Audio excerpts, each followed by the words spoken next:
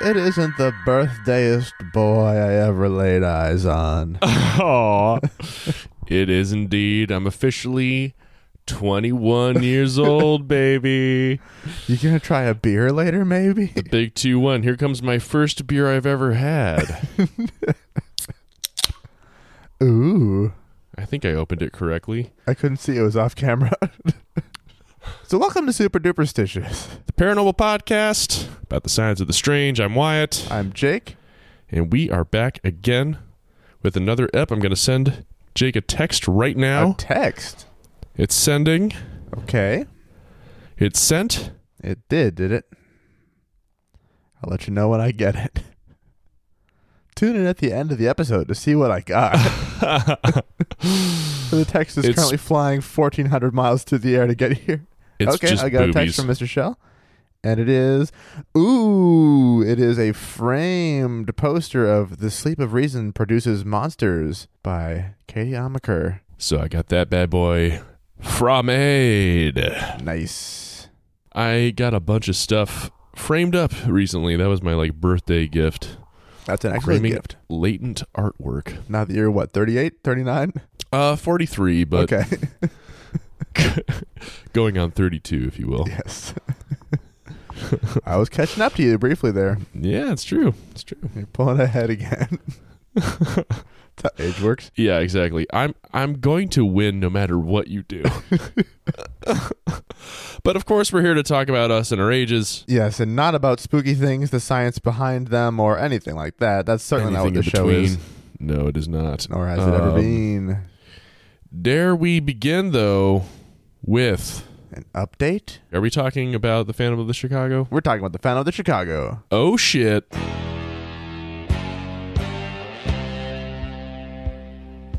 And as I understand it, not only is it an update on the Phantom of the Chicago, and not only are you covering it, but it is an update from our very own field correspondent, the Fire Killer. The Fire Killer. Just as context for first-time listeners, first of all, this is the show, and it doesn't get better. No, it's... for first-time listeners, the Phantom of the Chicago is the name we've been giving to the creature sighted throughout the Chicagolands area over the past several years. Looks like a big flying bat monster with glowing red eyes. People have been seeing it just so much. Very much. We update everyone on it. And exactly. As a result of that, we actually have a field special correspondent. Yeah, boots on the ground who, based on their description, may have already killed the Phantom of the Chicago. At least twice. And his name is Sean Wayne Kulisauskis, otherwise primarily known as the Fire Killer. And our good man, the Fire Killer, has finally reached back out to us. It seems our large totem of drugs, junk, and neon glow-in-the-dark blacklight posters that we burn pretty much around the clock to try to summon him back from the beyond. It has like the worked. bat signal, but a little bit more complicated. A little more complicated. I think because we're burning it from both sides, you in Massachusetts, me in Minneapolis. He smelled it in stereo. Yeah. I have not read this email yet. You have. I have. Please lay it on me. I will now do my best to channel Dat Boy. So subject line, I got a dog. Oh, Message. Hola, ¿cómo estás, mi amigas? Notice anything? That's right, boys. I'm brushing up on my Española. By the way, that shit I just said means, yo, what the fuck is really good, my dudes?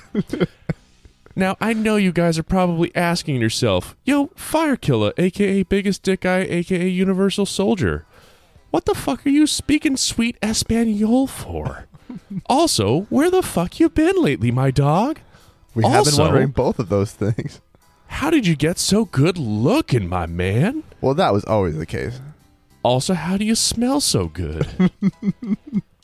Well, boys, let's just say the tale I tell will answer all this and more. So buckle up. Ever since I defeated the Phantom of the Chicago, I've been living on Easy Street. Babes and drugs galore. Now, I know there's been more reports coming in, but take it from your official super duperstitious field correspondent, Chicago Division. That's just Lon Strickler running around the streets in a Batman costume. I think the lawnmower man is out of fresh leads, so he's starting to generate his own, you feel? I decided that since I got a knack for killing cryptids, I should probably take my unique skills set to the next level, you feel? Through careful scientific evaluation, I narrowed down the cryptid field into 3 categories. The Phantom of the Chicago, John Wayne Gacy, and the Woolly Mammoth. I thought Trump may be considered one, but found out that most scientific communities regard him less as a cryptid and more as an abortion, you feel? Anyways, Gacy's been dead for like 40 years, and with my recent defeat of the Phantom, I realized that the only cryptid left to vanquish was the Woolly Mammoth. Oh boy. So with that, I started to make my way to California, because I heard that's where they live. I'm also on the run because I wanted in Chicago right now. My parole officer one day was like, yo, my man, do you have drugs on you? And I was like, no fucking way, my dude, I'm reformed. And then he was like, bummer, I'm looking to get high, you feel? And I was like, yo, what you need, my dude? I got a shitload of PCP I'm trying to offload. And he was like, yo, I got you, bro, hands up. And I was like, damn, well played, dog. And then I got the fuck out of there, so... Now, that was about 3 months ago, and I'm sure you're asking, yo, top dog, too cute, a.k.a. good looking but will whip your ass. How come you're not in Cali yet? Well, boys, let's just say I fled the shy in my 98 Cutlass Classic, and she wasn't up for the job. Oh. She broke down outside of Plainfield, Illinois, and I've been hitching it ever since, trading drugs for rides, you feel me? Not far at all.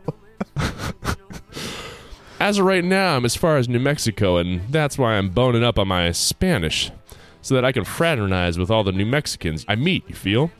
All the drugs I packed finally ran out, so now I'm working as a dish guy at this diner and growing out my cartel stash for the ladies.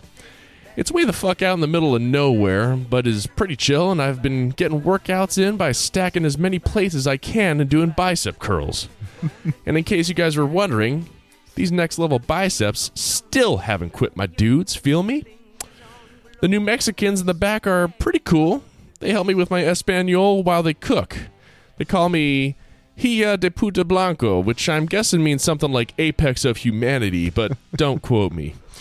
Just add it to the list, boys.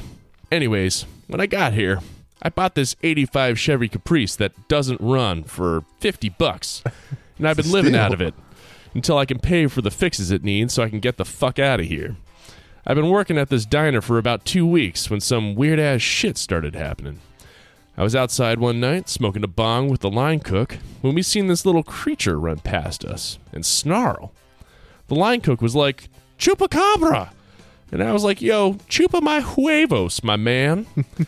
But then I realized he wasn't talking to me. He kept pointing and saying, "Chupacabra," and I was like, yo, that was a dog, my man. But he ran back inside like a total pussy boy. Say word if you feel me. Word. Well, the next day they found a dead cow with all its blood drained. Let me tell you something. These New Mexicans fucking lost it. It was chupa this and cabra that. The line cook I smoked that bong with looked like he was about to plan his own funeral. I was like, yo, my dude, that was a fucking dog we saw. But let me tell you, boys, it didn't make a difference. All last week, there have been cows dying fucking everywhere, and I'm telling you, it's been a real pain in my ass. Everybody's been as jumpy as New Mexican jumping beans, you feel? Well, it all came to a fucking head last night. We were in the middle of a dinner rush, and I was fucking killing bicep curls with 15 plates in each hand, when all of a sudden, the lights went out. Oh, man. Someone from the front of the restaurant screamed. Me and the cooks rushed out front. My biceps were literally pulsing. It was so sick. We couldn't see in the dark, but we heard a real fucking calamity going on near the door. Suddenly, the lights came back on, and there on the floor was a New Mexican fucking drained of all his blood. Oh, my God. I was like, yo, who's the vampire? But everyone was like, chupa fucking cabra. The place emptied out in about half a second. With the boss gone, I decided to make my way in back and cook up some huevos rancheros on the house, you feel? Priorities. I get back there, and as I'm about to start burning, I hear some pots and pans clinking. I go and check it out, and guess what? There's that fucking dog from the other day. It looked hella fucked up with red eyes and kind of scaly-ass skin. But, sometimes dogs get like that when they are trained to fight and shit. It's pretty sad. This checks out. I was like, yo, do you fuck with Malibu rum? And the dog just barked at me. Its vocal cords must have gotten bit in a fight because there was one fucked up bark, my dude. It's like nails on the underside of a dick. Well, I figured it had to be hungry, so I started cooking up some huevos rancheros for the both of us. But when I tossed him some, the dog didn't eat it. So, then I thought about the thing I need when I'm not hungry. The chronic. I blew some O's his way, and that knocked him out pretty good. At least enough for me to get a leash around him. I took him home to my Caprice, feeling pretty good about myself. Animal rescue is important, you feel? Mm-hmm. And this motherfucker is tough as hell. He plays rough. And if you get on his bad side, he bites the fuck out of you. Oh, no. I was trying to think of names, but he's such a hard ass. Only one name came to mind. The name of the greatest superhero in movie history, of course. The T-1000 from Terminator 2. The downside to this little guy is his cock. I can't find one, and there's no way this bro is a chick. Maybe got ripped off in a fight, but it's something I'm going to help him work on. And who better to train him to a more glorious dick than the man they call the biggest dick guy? One cock push-up a day, my boys. That's all it takes. No hands. Just cock. You'll be blown away by the results, I promise. I'll have to try and work this into my exercise regimen. That will become the entirety of it. Yes. Just a giant checkbox.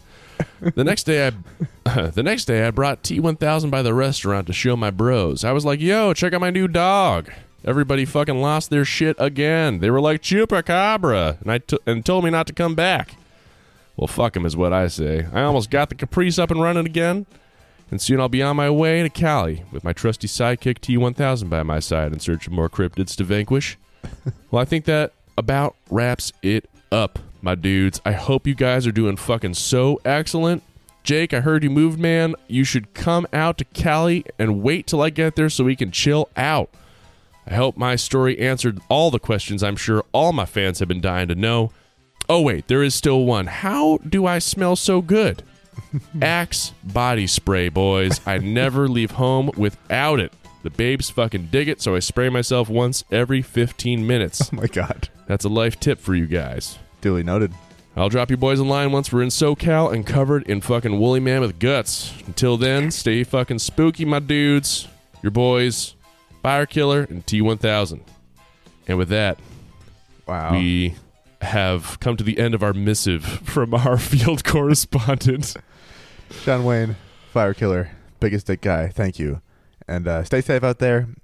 You and T-1000 both. I'm sure you will either keep each other safe or wind up killing each other depending on how things go. Oh, they've got each other's backs for sure. Mm-hmm. For the record as well, if anyone out there enjoyed this, if you are already a fan of the Fire Killer, if you're just absolutely baffled by what is going on, these are emails we receive. Yes. We just got them one day.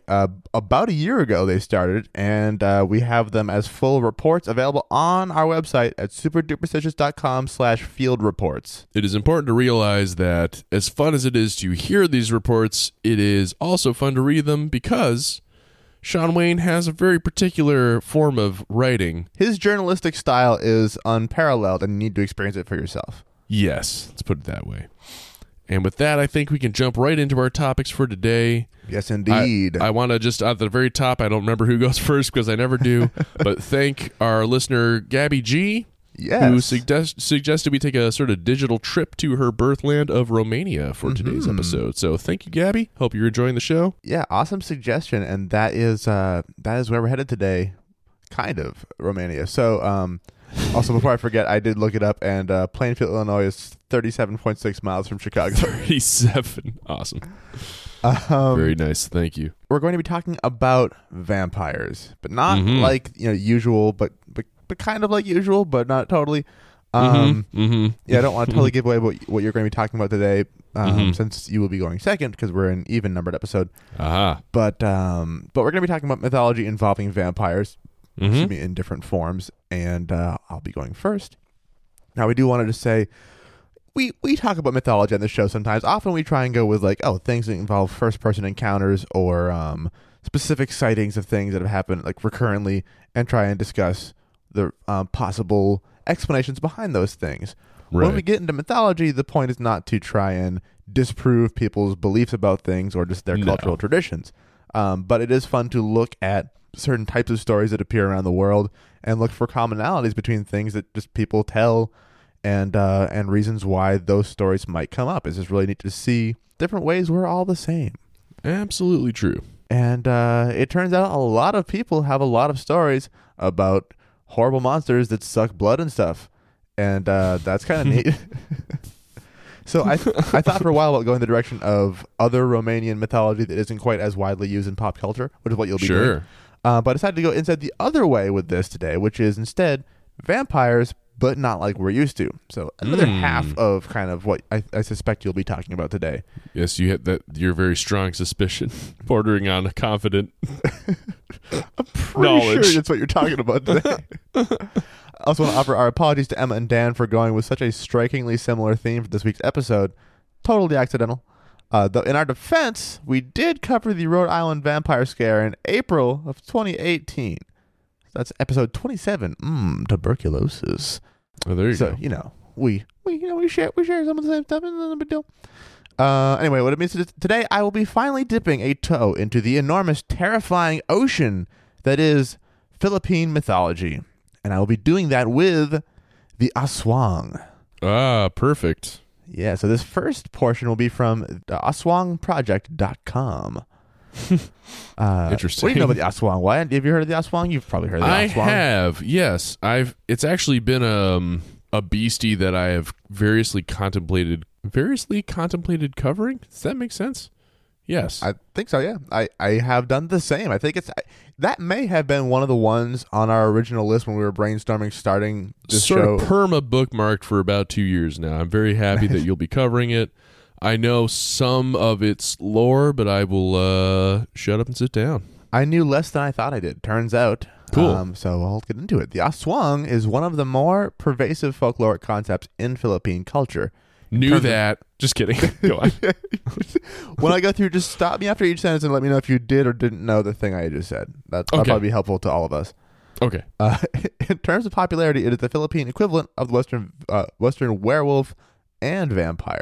So it actually kind of hits up both those major cultural touchstones we're also familiar with in cinema and such. A wham-pulf. Exactly. It is difficult to encapsulate in one sentence what an Aswang is, but a lot of people across different ethnicities agree on a lot of things about it. One, that its diet consists mainly of human liver and blood. Two, that it has an unholy preference for unborn children.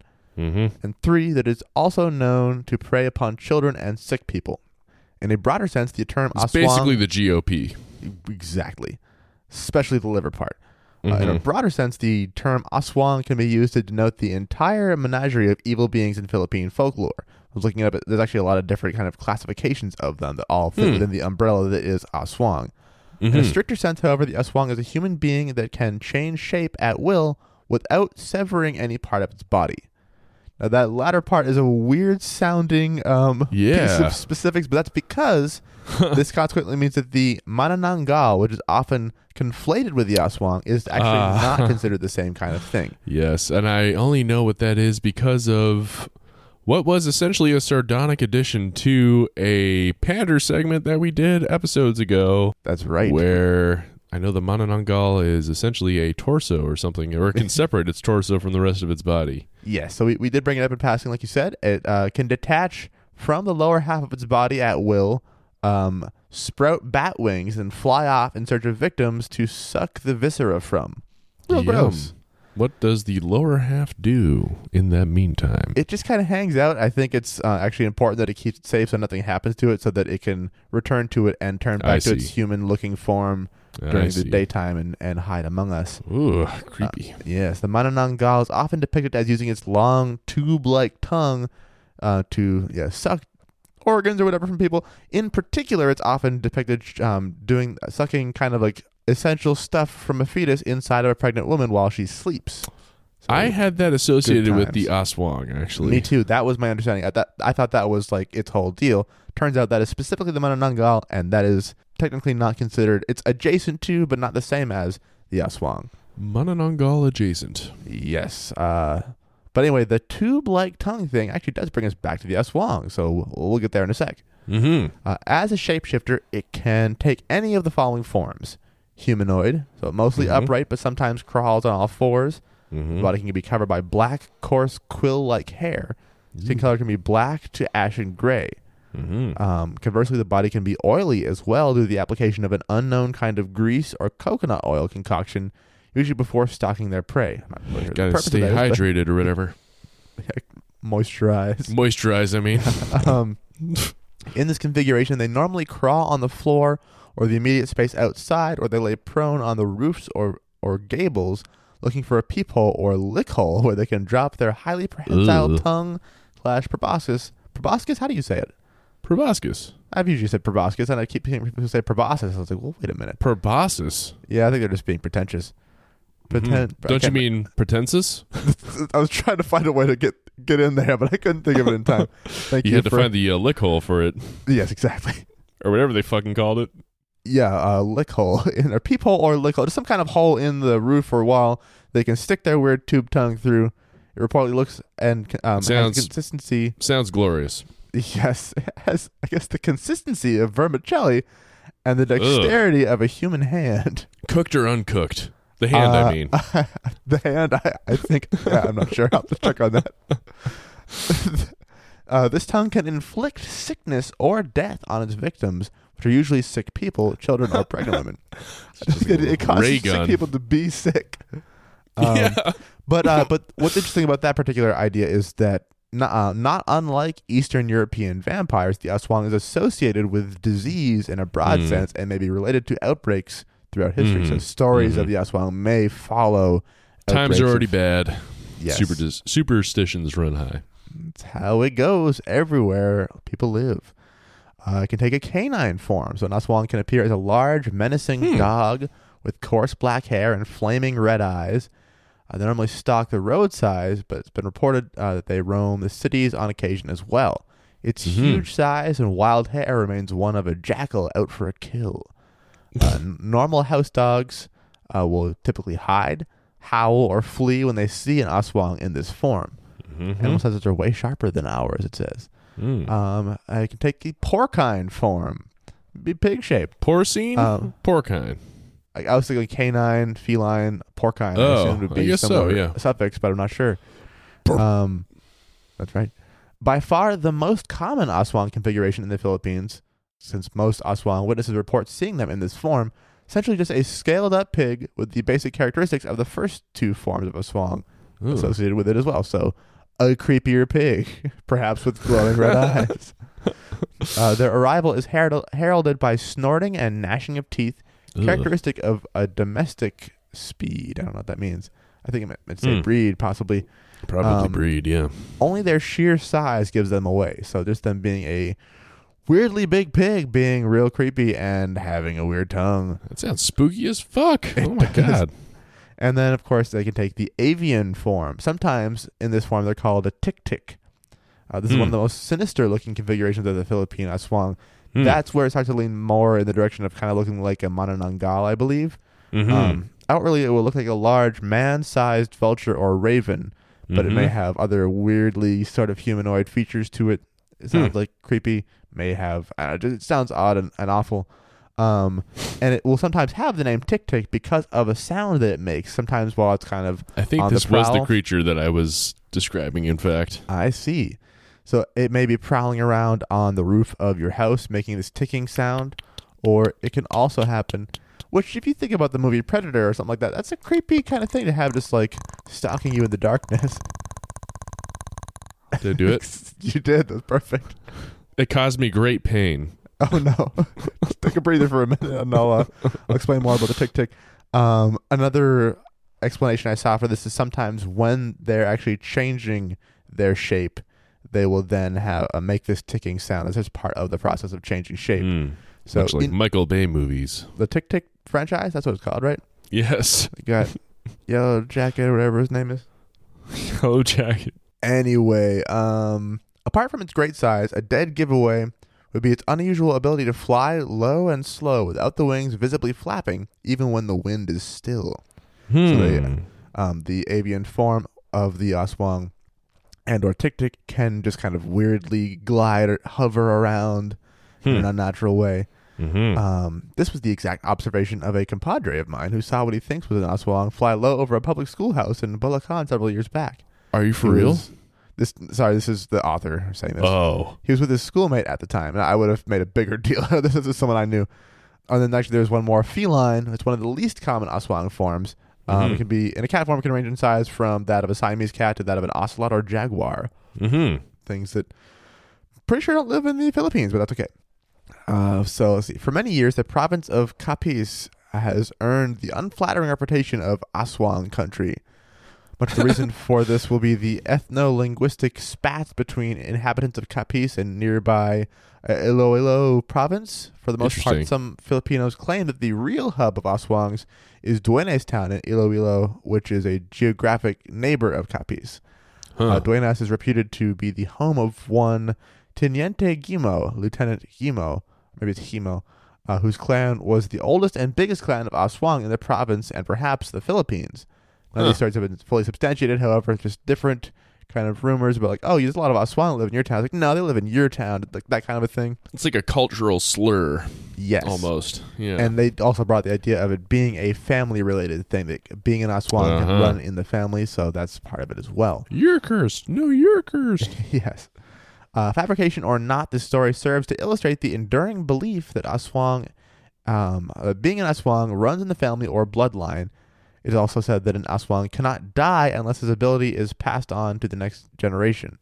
Whoa. Because the Aswang's power is a black chick or stone that they puke out just before death. Oh, God. So somehow they keep their like power that into way. someone else or something? Or? I believe so. And Oh, the successor God. is supposed to swallow this chick/stone to spare his elder from the agony of perpetually hovering between life and death.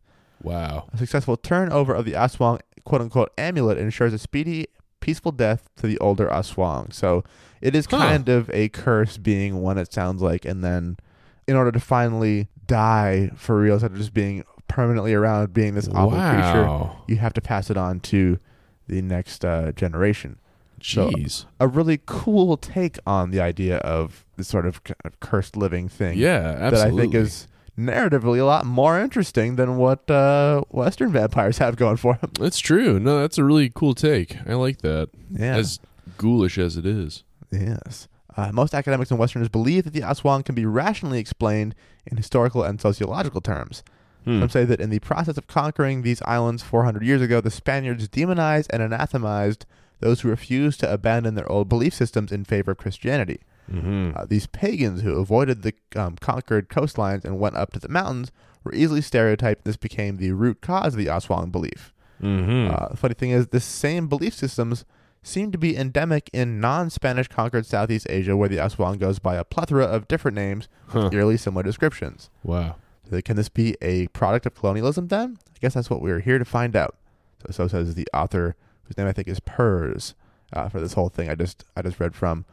In most parts of the Visayan Islands, however, they are treated as one of the realities of living in the countryside. Well into the 21st century, people still keep garlic and sharp bronze implements inside their homes to ward off Aswang attacks. That's so consistent. It's crazy. Some sleep with knives under their pillows, while some keep a stingray tail whip handy just in case. Ooh, holy shit. So kind of cool regional differences based on what sort of things might be around.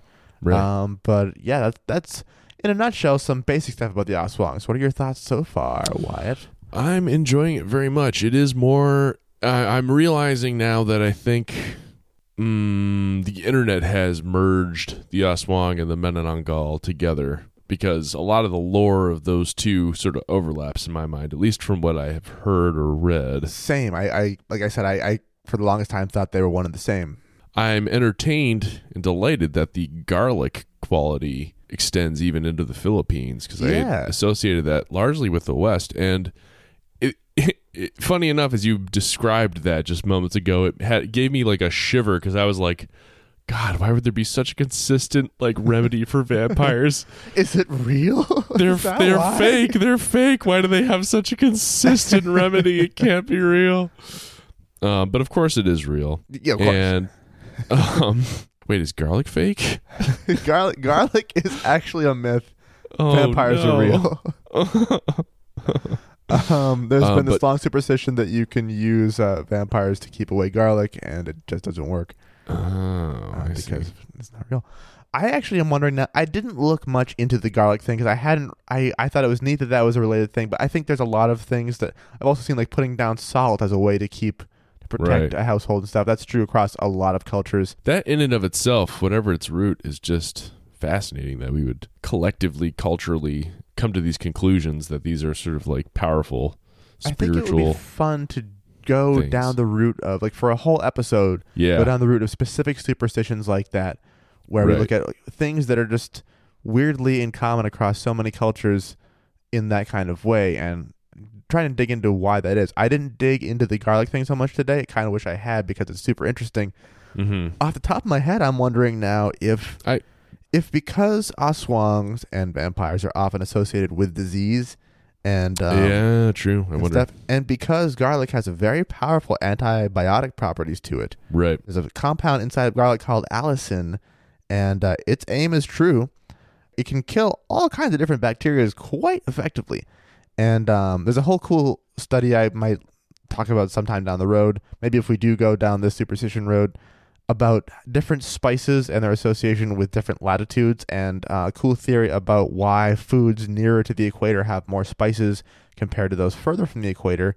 Part of it Mhm. being availability, but part of it being food spoilage and the number of spices that actually prevent that. It's kind of neat. So, and garlic is one of the strongest of the different spice type things out there that can kill bacteria, and I believe fungi as well. So it's good at killing microbes and could perhaps fight certain diseases and at least prevent certain diseases. And Mhm. maybe there's some connection there between preventing vampire curses as well. I don't know. I would like to Yeah, dig into that's that cool. more down the road. Yeah, that'd be very interesting. I have a little bit more about Aswangs, just like kind of some more of the background of them. This is from theculturetrip.com. Mm-hmm. The term Aswang originated from the Filipino word asawang, meaning dog, because the beasts usually take the form of dogs, or pigs, I guess. But while these mythical creatures make for a terrifying bedtime story, historian and professor Anthony Lim provides sociological and scientific explanations behind Aswangs. According to Lim, Malay people migrated to the Philippines in the 13th century, bringing with them a set of supernatural beliefs. In Malaysian folklore, they have the Penanggal, a beautiful woman, young or old, who attained physical beauty through black magic. The Penanggal was a female midwife who made a pact with a demon to gain supernatural powers, and in turn must refrain from eating meat for 40 days. However, the pact was broken, and a curse was bestowed upon the Penanggal to become a blood-sucking demon. In pre-colonial Philippines, the female leader of a community was called a Babaylan. Roxas Museum curator Brian Argo says these leaders played an important role in healing the sick and communicating with the spirits. So when the Spaniards arrived, they spread propaganda about the animist beliefs of the natives to convert them into Catholics. So this reinforces what Percy was talking about before, as far as Spaniards trying to just fuck up stuff going on locally and create this sort of negative association with certain people and make them seem like they're monsters somehow. Right. To try and just bend people more to their will. The article goes on. For instance, they attached evil in the doings of a Babaylan, which explains why females are often associated with Aswangs. As women led a series of political upheavals in Capiz to counter the Spanish government, Argos noted that the Spanish authorities accused them of being Aswangs. So here we have the town of Capiz. Salem So witch trial kind of vibes. yeah, and this may be the reason why the town of Capiz is considered the capital kind of area for Aswangs, being Aswang country. So again, it goes back to that particular notion we heard about before. As to why Filipinos still believe in shape-shifting creatures, strong oral tradition remains a primary factor. These days, Aswangs are still used to scare children. They're still being attached to lewd, unexplained acts in some rural communities. So long story short, their traditions serve a purpose, they exist for a reason, and they last for that same reason. So yeah, There you go. Yeah, some very stuff cool. about the Aswang. I can leave you, if you're interested, with a short first-person encounter tale, if you want. If you like, yeah, by all means. Yeah, this is by Redditor Obligatory Sigh. This is from 3 years ago in the paranormal subreddit. He says, quote, "It happened 3 years ago. I was 14 years old. Both my parents were separated, and I was spending a week with my mother, who lived in an apartment complex, a 2-story apartment complex where there were apartments on the bottom and stairs on the side to go to the second story. When I was spending my first night there, I overheard my mother and grandmother talking about our next-door neighbor being pregnant and how they can hear heavy footsteps on the roof at night, followed by ticking sounds. So I asked them what the footsteps could be. My mother turned to me with a completely serious look on her face, told me it was an aswang. Now, being a teenager, I was really skeptical about these type of things and told her that it could just be a cat or something. She told me I didn't have to believe, but I should still be careful and not go out at night. So that night, I was already laying on the guest bed when I fucking heard it. Bam, bam, bam. Heavy goddamn footsteps sounding like a tiger was walking on the roof, and audible ticking. Just tick, tick, tick. At this point, I tried hard to rationalize this and walked to the front door. Maybe someone is trying to rob us? So I opened the door, got to the railing, and looked up at the roof. That was when I threw rational thinking out the window, because there it was. A bald, gray humanoid figure with thin arms and legs, sharp claws, and a long, thin tongue. Ooh. So after seeing that thing, I ran back inside, locked the goddamn door, and went to wake up my mother. You can tell this person is still a young teenager because of their liberal use of curse words. Yeah. She was pissed at me and told me that what I did was dangerous, even if it wasn't an aswang. It could have been a robber, and I just opened the door.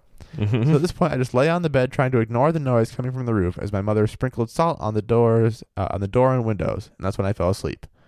That morning, I woke up late, and my cousins were there in the living room. They were laughing at me because I was stupid enough to open the door and look at the thing. Turns out it wasn't the first time they encountered an aswang, but it was mine. Wow. That's crazy. Yeah. Fun story. Fun story. Not necessarily the most true story, but it could be that they saw something. I don't know if they saw that. Emphasis on story. Uh-huh. But hey, if it actually happened, I'm glad they went to Reddit to talk about it. Yes. Very cool. Yeah. I've gone from knowing almost nothing about the aswang to feeling like I now have a very deep appreciation for its use, both as a sort of cultural boogeyman touchstone, as well as a kind of weapon of propagandistic oppression. Yeah. So go figure. Isn't that interesting? Yeah, that's crazy. Yeah. Very cool. Good deal. Do you want to go ahead and jump into your segment? Sure. Yeah. Allow me to jump right in. So this is the topic that Gabby kind of explicitly suggested we might talk about, and I will kick off as I often do with. There were a lot of threats if we didn't cover it, so I think we probably should. This is by Daniel McLaughlin in The Guardian from 2005. The fate of Petri Toma's corpse seemed to belie his reputation as an ordinary laborer in the fields that encircled the remote village of Maritino de Su in southwest Romania. They took out his heart, burnt it, and drank the ashes in a glass of water, says Elisabeta Marinescu. God, that's very involved. Who was a neighbor of Toma's.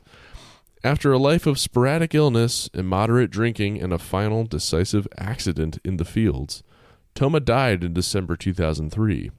But, so many here say, his spirit would not lie quiet. His own sister complained that her daughter-in-law had fallen ill and that Petri was to blame. She said he had become a strigoi, and something must be done, recalls Marinescu. What 6 local men did was enact an ancient Romanian ritual for dealing with a strigoi, a restless spirit that returns to suck the lifeblood from his relatives. Just before midnight, they crept into the cemetery on the edge of the village and gathered around Toma's grave. Then they dug him up, split his rib cage with a pitchfork, removed his heart, put stakes through the rest of his body, and sprinkled it with garlic. Good God. Then they burnt the heart, put the embers in water, and shared the concoction with the sick woman. More than a year later, the effect of the macabre ritual still reverberates through the village. Again, this actually fucking happened. Jesus Christ. Quote, well, the sick woman got better again, so they must have done something right, says Anisoara Constantine. But which part of it was the part that was right? They did a lot of things. Local police appeared to be less understanding. After Toma's daughter complained, they arrested the men and charged them with illegally exhuming his corpse. They were sentenced to 6 months in jail, but did not serve it. Quote, "No one is bothered by who did it. It's their own business," declared 80-year-old Tudor Stoica, shading his face with a fraying hat. "This ritual often takes place, but in secret, within the family. The problem comes when the police get involved." He said the Strigoi had haunted Romanian nightmares for centuries. A fiendish thing, ungodly, that wants to do evil. It brings illness, makes inexplicable noises, and is invisible. So there you have it, the Strigoi. Jake, do you know what a Strigoi is outside of what I've just described? I had never heard of it before. Gabby G suggested it to you and me. I had done cursory searches for that term in the past as well, kind of similar boat to the Aswang for myself. I then found out that that was the term they used in the Guillermo del Toro TV show The Strain. Oh. That's the phrase they used to refer to the monsters in that, the vampire monsters in that show. That's cool. Which is kind of cool. Yeah. But anyway, this next segment is from HowStuffWorks.com. Oh, wow. Which is kind of a hilarious place to find a breakdown on what a Strigoi is. Could be better stuff. It was from WikiHow. Yeah, I was Split exactly. open your relative's corpse with a pitchfork. Yeah, exactly. So the vampires in Moldavia, Wallachia, and Transylvania, which is now Romania, were commonly called Strigoi.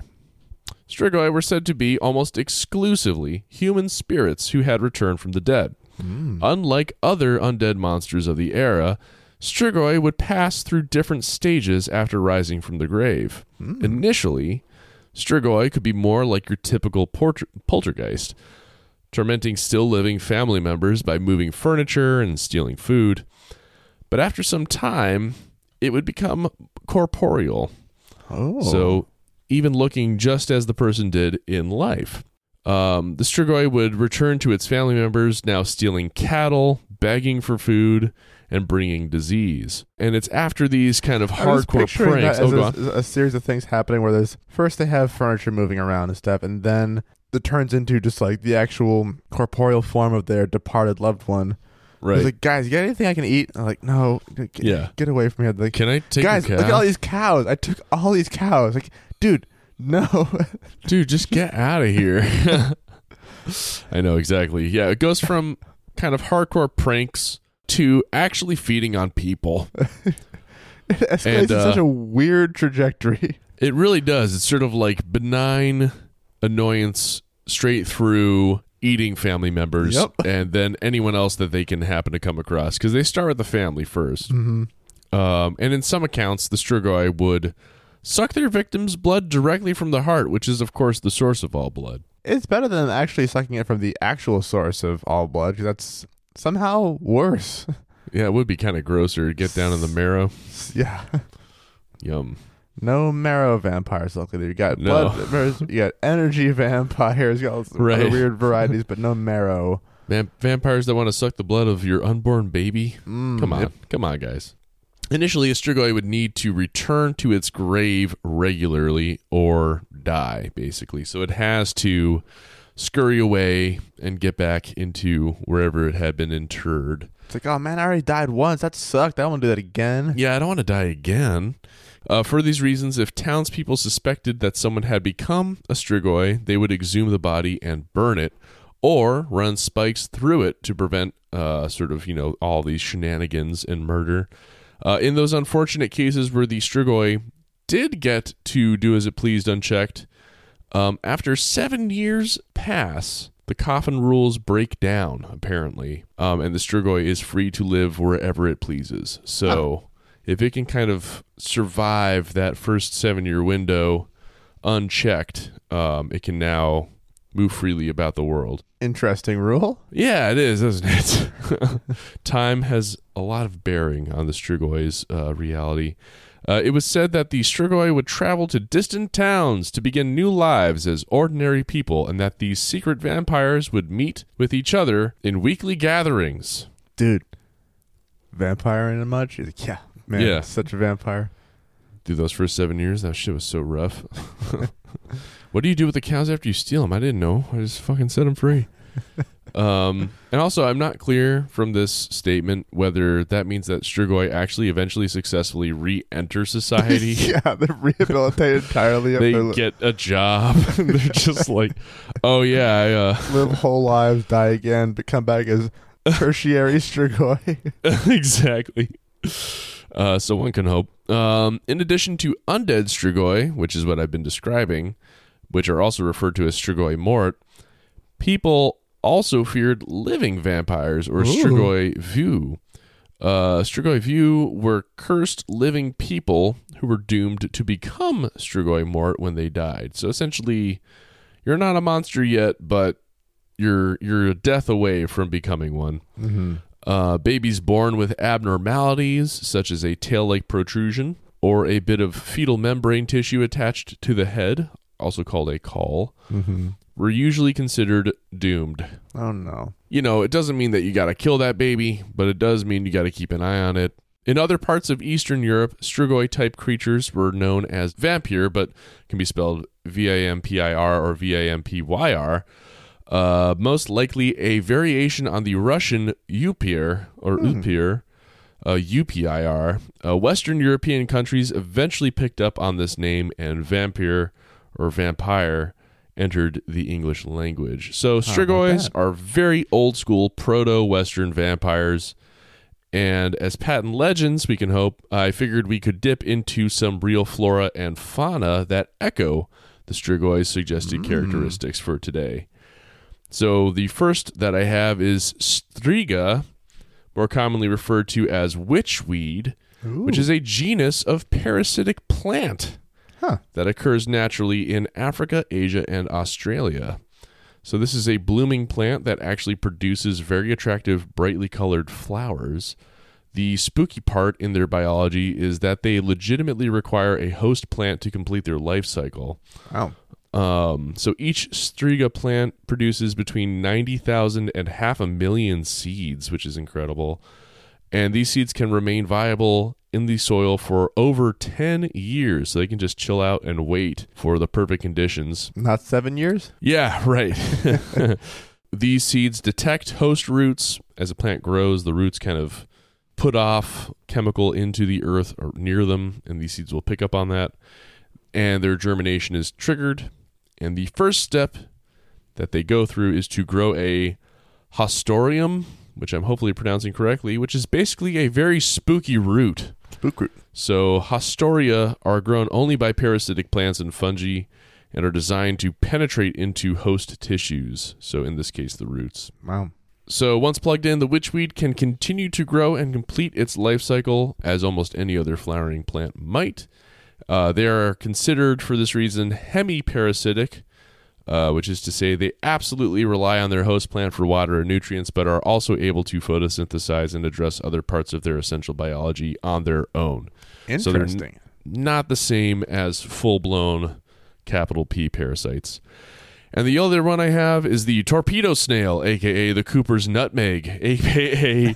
Cancelaria couperii, which is a marine species of parasitic snail. Oh. They are amazingly capable of creeping up on and drinking the blood of various benthic fishes. Wow. Cannot believe it. Pretty remarkable. Yes, indeed. Even more amazingly, they have a preferred prey item, which is the Pacific Electric Ray. Wow. And if you thought Electric Ray already sounded like a 90s TV character, their scientific name is Torpedo Californica.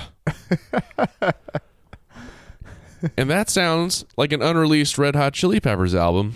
And I'll just say, whether you think that it was left unreleased for the right reasons or the wrong reasons, tells you everything you need to know about yourself right there. And with that, I will call it a day. All right.